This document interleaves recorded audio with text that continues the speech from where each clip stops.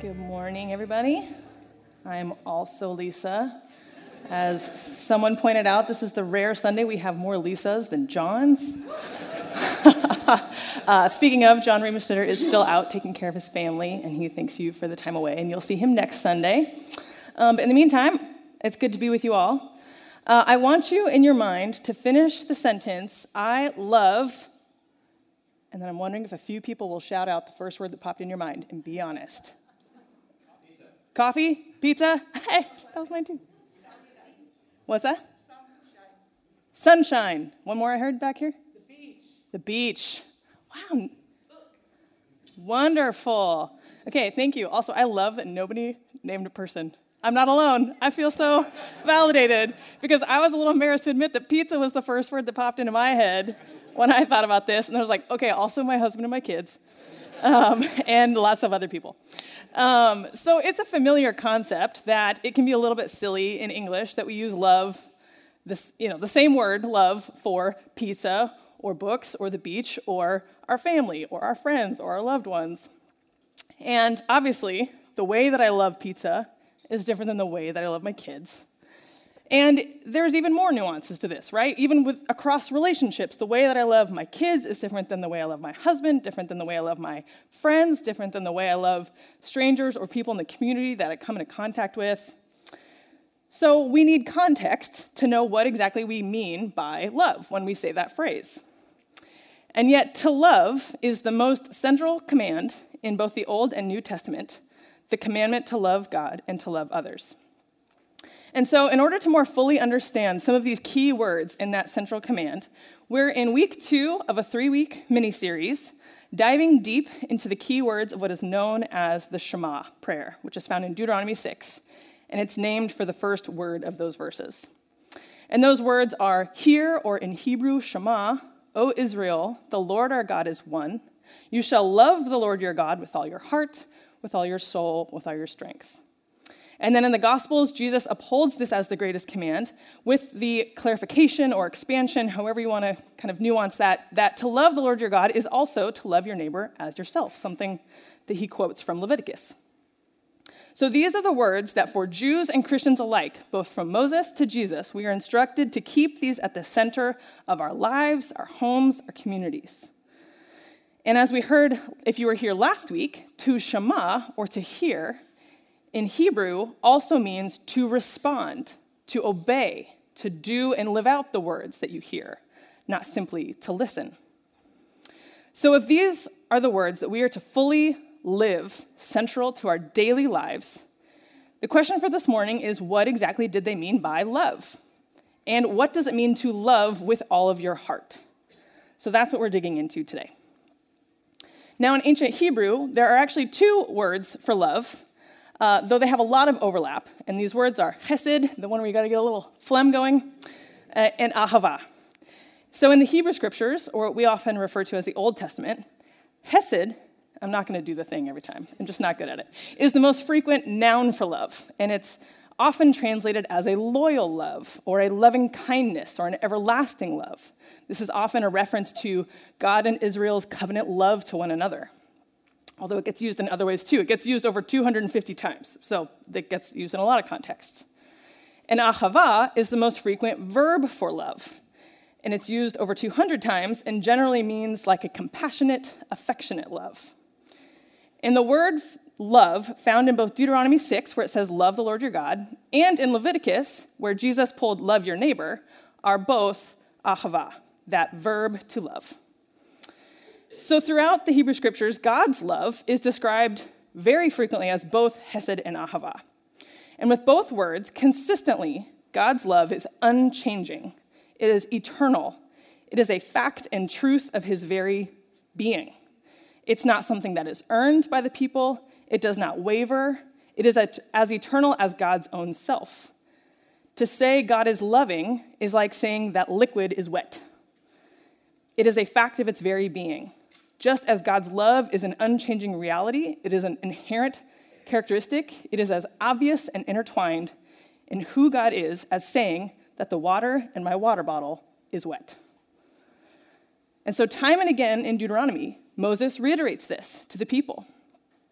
He says that God loves the Israelites not because of anything that they did, but simply because he is God, because love is who he is and how he acts. So for example, in Deuteronomy 7, shortly after the Shema, he says this in verse 7 to 8. Yahweh, or the Lord, loved you and chose you not because of your great number, exceeding all other peoples, for you are fewer than all of the peoples, but because of the love of Yahweh for you, and because of his keeping of the sworn oath that he swore to your ancestors. Yahweh brought you out with a strong hand and redeemed you from the land of slavery, from the hand of Pharaoh, the king of Egypt. And so Moses is saying to the Israelites that God achavad not because of something you did or because of some way that you are impressive, but simply because of his love for you, because of his loyal love and commitment to you and your ancestors. And what that kind of love looks like in action is as powerful and tangible as freeing them from slavery. And so this is not just a compassionate, affectionate feeling. Again, ahava was mostly used as a verb, so it is active. This is a love that seeks, that initiates, that protects, that responds with compassion, and is a powerful love, enough to deliver them from the Pharaoh. And so to receive God's love is to be loved fully, eternally, unconditionally, and actively. And the command then is to ahava in the same way. And so often when we receive love, it's natural to want to reciprocate that love and to pass it on. We experience this in our everyday relationships. As just a very small example of this, over the last few years, I developed a close friendship with a coworker of mine. She lives in Chicago. So being coworkers in COVID times, we didn't actually meet for like a year and a half into being friends. And I distinctly remember the first time we got to meet in person, she came bearing gifts for me and for my kids, who, of course, she has never met. And I'm not usually a big gifts person, but I was so touched that she just wanted to tangibly show her love for me and how excited she was to see me and meet me in person. And so then that kind of prompted me to start seeing and paying more attention to ways that I could in turn encourage and affirm her in the way that she felt loved. And each time one of us would kind of encourage each other or love one another or send each other a gift or an actual card in the mail, it deepened and perpetuated this cycle of loving each other, including loving each other's kids, even though we've never met each other's kids. But it's because we care about who and what our friend cares about. And in a much deeper, more fundamental way, God first loves us with an eternal and unconditional love. And as we experience that love and return it, we recognize that love by loving him and others. And so to love God fully also means to love who and what God cares about. It is to love in the way that God loves, to pass on that which we have received. And Moses goes on to explain this in his message to the Israelites too, to explain what it looks like to love the God who has first loved us. In Deuteronomy 10, as his sermon continues, we can pick up in verse 12. And now, Israel, what does the Lord your God ask of you? But to fear the Lord your God, to walk in all his ways, to love him, to serve the Lord your God with all your heart and with all your soul. There's that phrase again. And to observe the Lord's commands and decrees that I am giving you today for your own good. He goes on in the next few verses to remind them why they should commit themselves in this way, who God is, what he cares about. And verses 18 and 19 more clearly spell out what it means to walk in his ways. Moses says, God defends the cause of the fatherless and the widow and loves the foreigner residing among you, giving them food and clothing. And you are to love those who are foreigners, for you yourselves were foreigners in Egypt. In other words, because God is a God who sees and cares for the most vulnerable in their society, that's who he's naming. To love God is to love them. And to love them the way that God loves them, which is through active care and compassion, tangible provision and justice. To love God is to care for who and what God loves. And Deuteronomy 10 are some of the prime examples that we see throughout all of Scripture. defending the cause of the most marginalized and vulnerable in their society, loving and welcoming the stranger, and providing tangible needs like food and clothing for those who are without. This is the love of God, and this is what we are to live out, to display with all our heart. So then, you know the next question. What did they mean by heart? Now, aside from the literal organ, in English, we also use heart, usually, to refer to our emotions or feelings. So, unlike when I said, I love pizza, if I had given you the phrase, I love with all my heart, I probably would have gone straight to my loved ones. I love with all my heart evokes scenes from musicals or romantic movies or Valentine's Day cards. And that's certainly not to say that it's only romantic love, but it is a reference to strong emotions in the way that we would usually use it. And in English, we distinguish those emotions or feelings from our thoughts. It is very common, not only in our language, but in our cultural understanding, the way we use our language, to separate thoughts from emotions, or the mind from the heart. From personality tests that will categorize you as mostly a thinker or a feeler, or as someone who operates out of your head or your heart or your gut, to the way that we talk about making decisions rationally, which might be in contrast to making a decision with your heart. We often compartmentalize the heart as our emotions and feelings, which we colloquially consider totally separate from our thoughts and our mind. And that compartmentalization, that separation of heart and mind, big picture, actually traces all the way back to ancient Greece. So generally speaking, we have Plato and Aristotle and their other ancient Greek philosopher contemporaries to thank for that idea of separating the physical from the spiritual. And in their language, spiritual meant immaterial, things like thoughts and ideas, really what we would now refer to as the mind, more than what we necessarily call spiritual.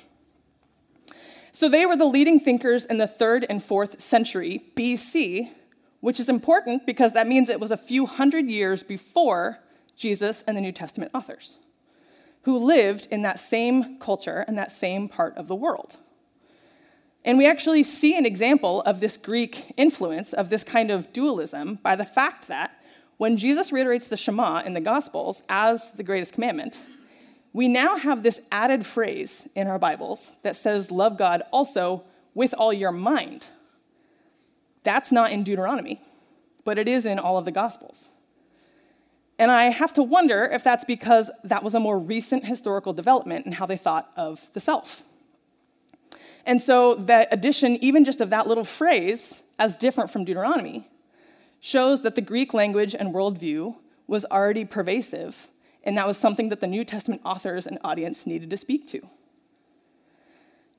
But that obviously wasn't just ancient history. That way of thinking was only in ancient Greece 2,300 years ago, but it has continued to evolve and be pervasive throughout Western history and culture. And in many ways, the dualism reached new heights during the quote-unquote Age of Reason in Western Europe in the 16th to 18th centuries, just a couple hundred years ago. And as you can imagine by the name Age of Reason, Western cultures began not only separating physical and spiritual, or emotional and rational, but putting them on an even more stark hierarchy. This was already true in ancient Greece, but they took it to new levels, where the mind is at the top. The mind is the ultimate.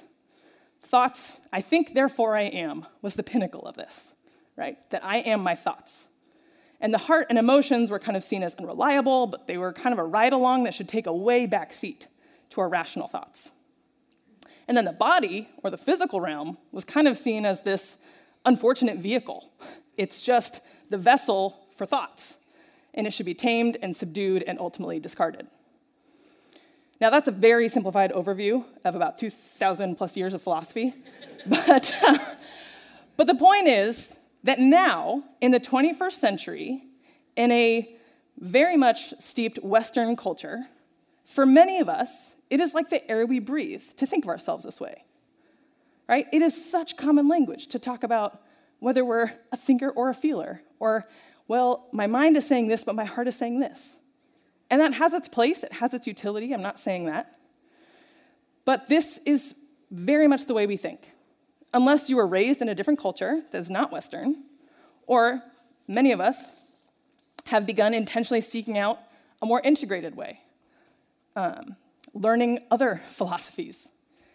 And I offer this lesson because, while it might sound obvious, sometimes we forget that this is not how all cultures think, and nor has it been how people have always understood themselves. Including, most importantly for today, this is not how the Israelites thought about themselves or the world. So as we go back to the Deuteronomy, as we go back to the Shema, as we go back to the framework that Jesus himself would have been taught, even as he was living amidst the Romans, this kind of dualism and separation within ourselves would have made no sense to the ancient Hebrews. It would have been incomprehensible to the authors to try to separate our mind from our heart. So in contrast to our English, or really our Greek, understanding of heart, in Hebrew, the heart means the entirety of one's internal world or being. We can see this visually thanks to the Bible Project, which we're not going to watch their video today, but you're welcome to go watch it later. And so in Hebrew, the heart does have feelings and emotions. It is where we feel things like love and affection, as well as more negative things like jealousy or anger and so forth. But it is also our thoughts. The heart was also the place where understanding and reasoning would occur. It's also, kind of relatedly to our thoughts and our emotions, the places where we make choices, the place where our will and our reasoning and what guides our actions is found. And, like English, it meant the literal physical organ within the body. When someone's heart stopped, that was still something that they would refer to. So for the sake of our time this morning, I'm not going to run through the myriad of verses that illustrate how it's used in all these ways, because the word heart, or lev, is used in nearly 600 different verses. But if you're curious, I do encourage you to go watch the Bible Project video on heart, which is where this came from. But all that said, one of the more well-known Proverbs does kind of sum up this image nicely. In Proverbs 4:23, it says, "Above all else, guard your heart, for everything you do flows from it." Or as another translation puts it, from it flows your whole life. So to love God and love others with all your heart is to love with your whole being, your whole self, with your thoughts, your emotions, your choices, your understanding, your very physical being. We're going to get more into that idea of your physical being next week, actually when we talk about soul, or nephesh, so stay tuned, come back for more. But the idea is that, suffice to say, the heart is your whole self. And Jesus illustrates this understanding of the heart in one of his challenging teachings and his warnings offered in Mark 7. The Pharisees and some of the teachers of the law, or of the Jewish law, I should say, are once again asking Jesus, why are you and your followers not following this strict protocol that we observe? And in this case, it was around the laws and rituals for food and eating, which was a really big deal. And Jesus responds by essentially calling out all the ways that he says, you've twisted the laws, and you're not actually honoring God, and you're missing what it really means. And he concludes by saying, what goes into a person doesn't defile them, but rather what comes out of them.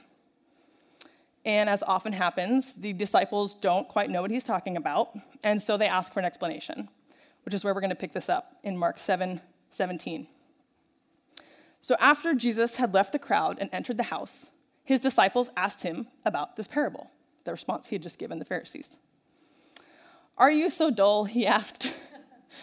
I kind of love that. "Don't you see that nothing that enters a person from the outside can defile them? For it doesn't go into their heart, but into their stomach, and then out of the body. And in saying this, Jesus declared all foods clean. He went on, what comes out of a person is what defiles them, for it is from within, out of a person's heart, that evil thoughts come. Sexual immorality, theft, murder, adultery, greed, malice, deceit, lewdness, envy, slander, arrogance, and folly. All these evils come from inside and defile a person. So notice already that Jesus said what comes out of a person's heart and their thoughts, so already he's putting those two together. But if you consider this list of evils, they reflect an inseparable combination of emotions, thoughts, choices, and physical ramifications. Just take the first few: sexual immorality, theft, murder, adultery. These are all clearly wrongs that are intricately connected to how we feel about ourselves and someone else, how we are thinking about them and ourselves, a choice that we have made, and it affects the physical body of both the person committing the wrong and the person it is committed against. These are holistic wrongs, and they come out of the heart. This then, I think it's pretty safe to say, is the opposite of what it means to love God and others with all our heart. To love with our affections and our compassion. To love with our thoughts and understanding. To love with our choices and actions. To love with the way that we physically move about in the world. And all of this, Jesus says, flows from your heart. What flows from your whole self. And that, he says, is what I really care about. What is coming out of you? What is coming out of your heart? What is coming out of who you are? And so if the list in Mark 7 is a pretty good picture of what it looks like to have an unclean heart, or what it looks like not to love God with your heart, what does it look like? And the first real-life example I thought of is a dear friend and former youth leader, Mary Feibush. I'm going to do my best to get through this because sadly Mary passed away last August from cancer. But she loved God and others with all her heart until her last days. Now, I primarily got to see this in action when we did youth ministry together. She was a youth leader for over 15 years. And for Mary, it wasn't just about showing up faithfully to youth group and to events every single week, which she did. But she also intentionally sought out the most vulnerable, the ones who are most likely to fall between the cracks, the ones who had hard things going on at home that most people didn't see. She would do whatever she could to seek them out and to love them. She would pick them up and drive them to make sure they could come to youth group. She would give them her phone number so that they could text her at any hour, and she really meant any hour. She would take them out to frozen yogurt or to movies so that they could feel seen and loved and special. And to me, she seemed endlessly patient. Now, it wasn't actually endless, but on so many of our longer weekends or weekend trips, I would hit a point where I felt like I was losing my mind. And I would vent, and I would turn to Mary, who would just laugh, and it seemed like she had so much grace and patience. Her well ran so deep. Even recently, during Shelter in Place a few years ago, she gave so much of her time and her money and personal resources, preparing herself unique materials for an activity of the youth group kids to do on Zoom in our own homes, week after week after week. For months she did this, preparing an art project or an activity or a craft or something so that we could feel like we were together even as we were apart. But she didn't just love the highway students. She was also frequently the one who would lead the way in helping us serve and care for the most vulnerable in our society. She was our fiercest advocate for the event, the 30-Hour Famine, an event in which we would learn about and align ourselves with the many in the world who are poor and hungry. And we would spend our weekend fasting and learning and serving locally together. She would lead efforts with the students to help the unhoused and teach our students about some of the realities of living on the streets with a deep empathy and compassion, as she had known people who had experienced this. And the testimony of dozens of people who were at her celebration of life would affirm that Mary loved deeply and served this compassionately in every aspect of her life.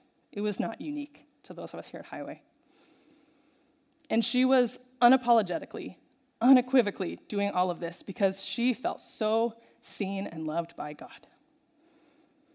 And she wanted students to know that love for themselves too. Even while she was sick and battling cancer, throughout which she never stopped being a youth group volunteer, she mostly kept her struggles quiet, always there to love others and not make it about herself. She would probably hate that I was talking about her this much if she was here. But the exception was she would talk about it when she had words of hope, when she wanted to share a way that she was seeing God amidst her cancer journey. She loved telling the students about God's faithfulness and his goodness. I'm not saying she was perfect. She was human, like the rest of us. But I can confidently say, Mary loved God and others with her whole heart.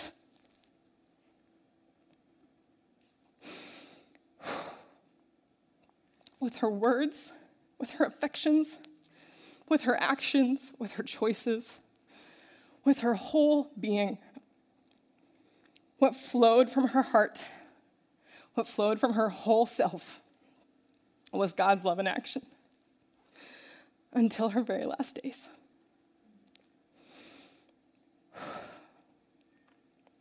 This morning, I'm going to ask each of us to honestly consider what is flowing out of our hearts. To honestly consider how are or aren't we receiving, reciprocating, and extending the active and compassionate love of God. How are or aren't we doing this with all of our hearts, with all of who we are? This morning, I'm going to invite us to really sit with those questions, and the prayer of examine is a wonderful way to do just that.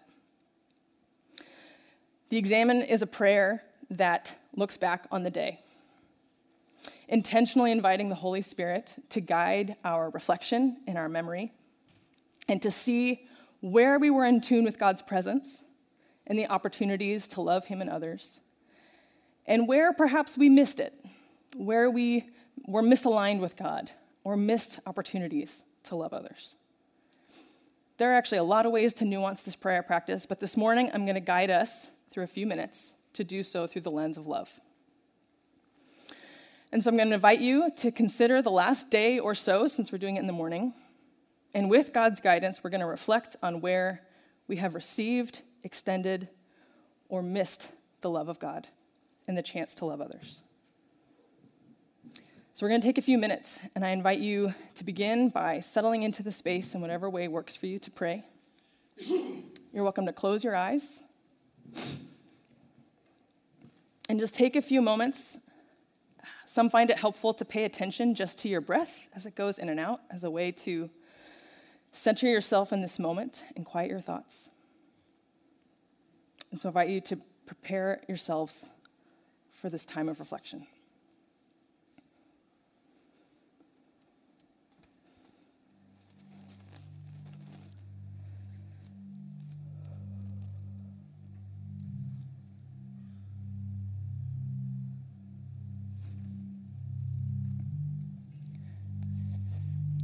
As you do so, take a moment to invite the Holy Spirit into this time and ask him to help you notice what God would have you notice. Help you linger on some moments and skip over others.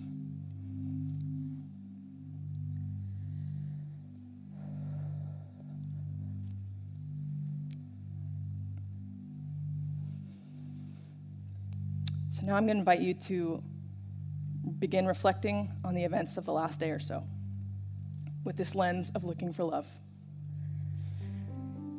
Consider perhaps the words that you said or didn't speak.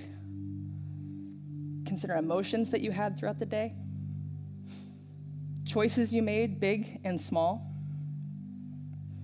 and interactions you had with others, as well as times you were alone. As you review your day, ask the Spirit to show you, where do you notice the love of God at work? How did you experience God's love, including through others? How did you actively love God and others in the movements of your day? And Where did you miss signs of God's loving presence? And where did you fall short or miss the opportunity to love? Take some time to review this with the Holy Spirit.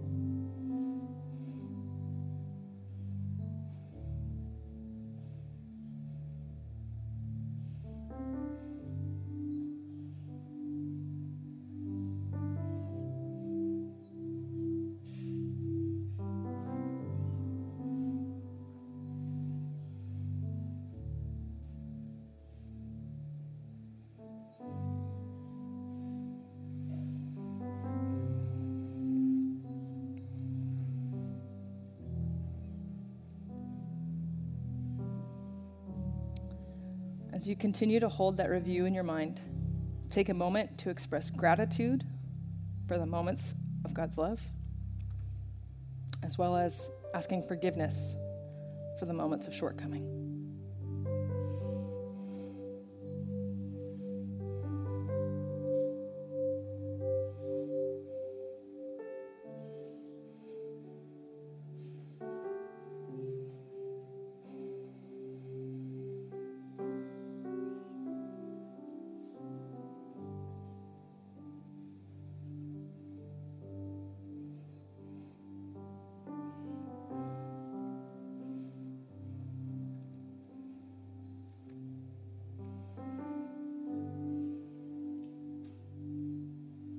Feel free to continue this review as long as you like, and whenever you're ready, to close by praying for the rest of this day, or perhaps tomorrow, asking for whatever it is you need to love God and to love others with all your heart.